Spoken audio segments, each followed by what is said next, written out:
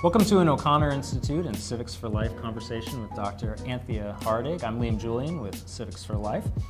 Dr. Hartig is the director of the National Museum of American History. Before that, she led the Western Office of the National Trust for Historic Preservation and the California Historical Society. So Great. Thank you. Thank you for spending time with us. Thank you so much for having me. Yeah. So interesting. When we talk about the purpose of museums, there are several. People can go to have an experience with art or an encounter with mastery. But we think about the classical origins of museums and the Romans especially, collecting objects about a culture to tell a story. Right. And it occurs to me that the museum that you now lead is maybe the primary example of this in the country, if not the world. Exactly. Well, thank you for those classical references, Liam. And if you think about American history as one of the longest running of the Smithsonian collection. So it's not the oldest museum, Right. but it has some of the very first collections that were brought in.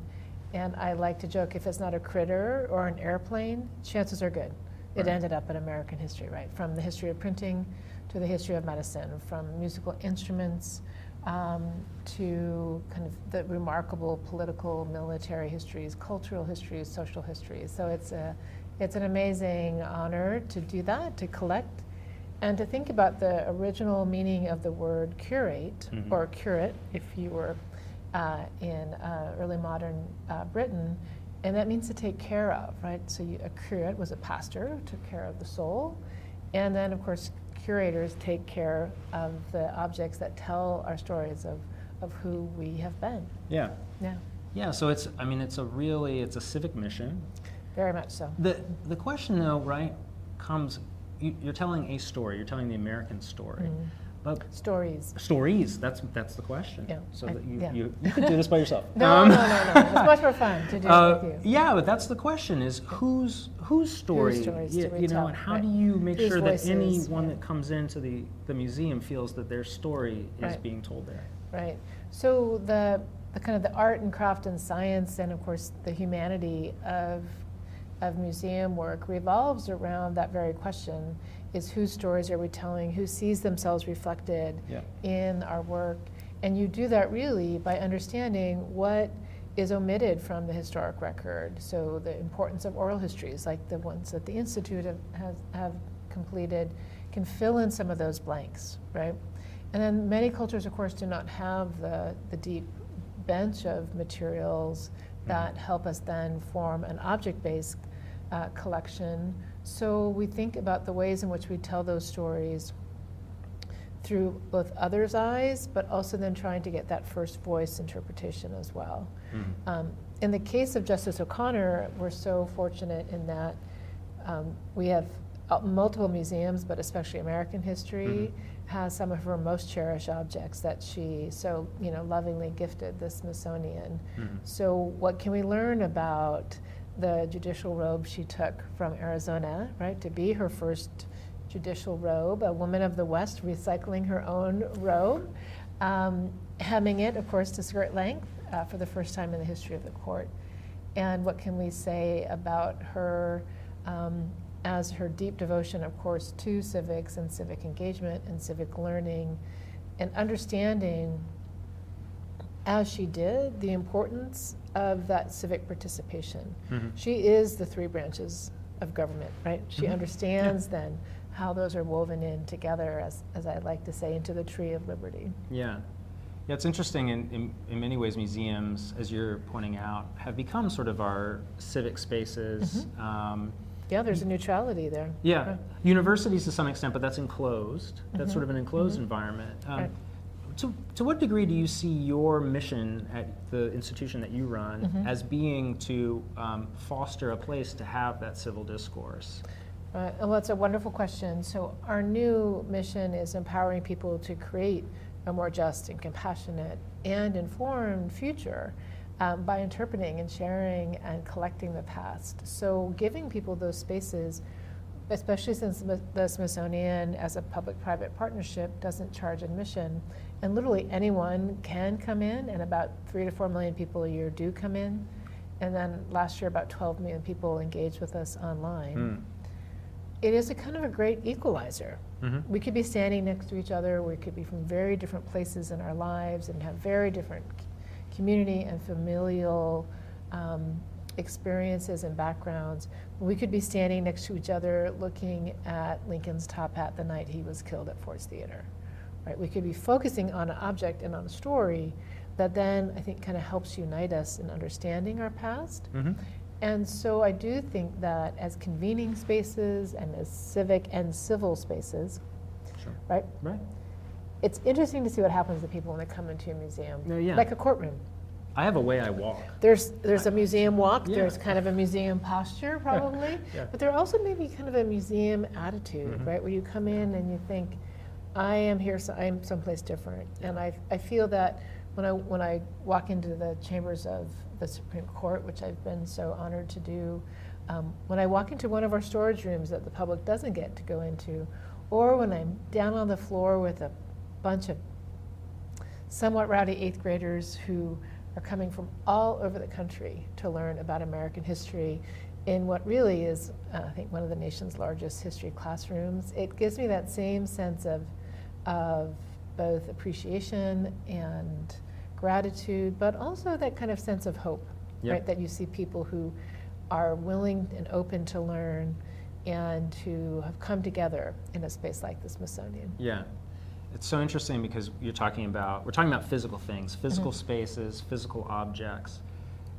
Well, Dr. Hartig started her role in February of 2019, right? Yes. And so a year later, all of a sudden, physical spaces and physical objects, you had to make a major pivot there. Right. And I wonder if what you learned in terms of both the benefits, the possibilities, and also Mm-hmm. the limitations when it comes to museums Mm-hmm. in the virtual space. Sure. You know. So no one's really prepared to lead through a global pandemic, right? You rely on your instincts and your colleagues and your supporters and your fellow leaders to chart a path forward. And museums are very place-based organizations.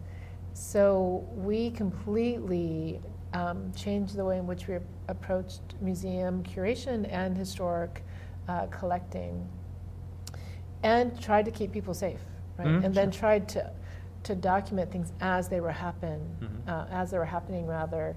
And so I like to say, to use that 19th century or 18th century metaphor, that I think all of us who lived through, especially 2020, but also into 2021 and 2022, but let's just take that first year. Yeah.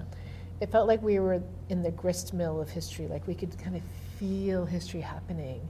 And so I like to say that we document the grist and the mill equipment, Mm-hmm. right? So that you try to get a sense of the totality of what we were experiencing as Americans, and of course joined globally in a pathogenic way, but also I think in a global community. So it challenged the very way in which we work, and we relied in a way more on people's trust. It's like, will you save that for us? Will you save that mask? Will you save that, the first vial of the Mm-hmm. vaccine that was given? Will you kind of hold that? And I like to think now in hindsight that we brought more people kind of into the curation moment. Okay. Because oftentimes they would say, I'd like to give this to the Smithsonian, we go Right. through our process, we accept that into the collection, but it's a very kind of face-to-face, I'm meeting you, you have this object from Arizona, I'm Mhm. interested in collecting it. And so the pandemic interrupted all of that, but I think it brought us closer together to individuals who were understanding their own role in history that Mhm. we all have to play. And going forward, the sort of what you learned from that, as far Mhm. as bringing the museum's collection to people virtually, Mhm. what are the things that you want to continue doing? Mm. What are some things that you Right. tried that you felt as a museum just didn't work as well? Mhm. Well, I think it depends on which part of the pandemic and then which part of the broader kind of digital landscape that we're talking about. But like the O'Connor Institute, online education for so many became so critical as we moved first and pivoted to really beefing up our programs for teachers and for parents and for Right. students who Right. all of a sudden were learning online far more, in a structured way, far more than they had. So we certainly made a lot of adjustments there. We also realized that teachers in particular were not looking for something they had to spend half an evening from, their precious hours, from 9 p.m. to midnight and kind of curating themselves. What they really wanted was our help in saying, this is a unit on the Constitution, or this is a unit on the civil rights, or, so it was more kind of about helping them package online teaching tools. Yeah. Okay. And then, of course, we also worked very hard in our own neighborhoods in Washington, D.C., and across the nation to realize that many students, of course, didn't have internet access. Yeah, exactly. So we did a lot more printed material that we distributed locally. We had shared pickup points that teachers could come in the D.C. public schools to pick up, and private schools as well. And so we learned a lot about, how the discrepancies of our society, of course, then were reflected in access to education. Yeah. Yeah, that's so interesting. The museum, as a civic and civil space, is sort of, there's a tension in the sense that it wants to be relevant, but yet it wants to also, I think, have a certain remove from whatever is happening immediately in society. Right, that's a big challenge. Because it wants us to have a perspective on that's historical. Right. So how do you navigate that? It's a wonderful question, right? Especially now when a lot of the conversation is about presentism, right? About how we judge the past through the lenses of the present. And I think that we can avoid those conversations by really thinking about the ways in which our roles as stewards of the American experience rely sometimes on our swiftness, like if we don't collect that, it will be gone, because it's very ephemeral, or especially in the digital space, that it is only born digital. It has no physical manifestation. So thinking about our responsibilities there. But then also having that, both kind of the courage and the caution to think, when do we cross those lines, right, into going against our core mission, right, of that empowerment, right, focusing on the audience, focusing on the people, instead of focusing on ourselves. And that's a challenge, because historians and curators, love to talk about their own scholarship and their own interpretations, and we rely on that, but it's mediated through objects, and then really, I think, produced and created with respect for the communities that we're working with, and that we're documenting, right? And really kind of honoring the fact that we're kind of in this for the long game, right? Yeah. Right? We know that if we don't collect that 20, 50, 100 years, 250 years from now, that the nation's kind of collective memory will be poorer for it. Yeah, that's so interesting. It's funny because your institution, certainly American museums, also just generally are very different, I think, in many cases than the European counterparts. The European museums, in many cases, were established with a collection that already existed from imperial. Right, but, sure. But highly imperial. But we talk about American museums, it really is a civic enterprise. Everything is donated to you, or someone gives you money to go, funds to go and buy these things, right? So it really is a community. It is very different. Yeah. It's still kind of a nation-state's museum, right, if you think about that. It's a on federal land, and with federal appropriations that are matched by private dollars. But I think you're right. There's that kind of remarkable gift that the bastard son of an English lord, James Smithson, decided that if his only heir died, that he would give his fortune to the very young United States. I mean, the United States was kind of barely crawling in the 1830s. And he had never visited the United States, is that right? Never been. But That's he incredible. believed that, I think he believed that if he had been born in the colonies, or then the young republic, that he would have been treated differently. Yeah. Right, that it would have been less about his peerage and more about his person. Yeah. Right. Yeah. And less about his birth status, and more about his capacities. And so. Yeah. And then thinking of that gift and really creating an institution that's devoted to the increase and diffusion of knowledge is a wonderful touchstone. If we're ever lost in our mission at the Smithsonian, you just have to think, increased diffusion of knowledge. Just Yeah. keep on repeating it, Yeah, you know, yeah. and it informs so much of what we do. Yeah, Yeah. that's great.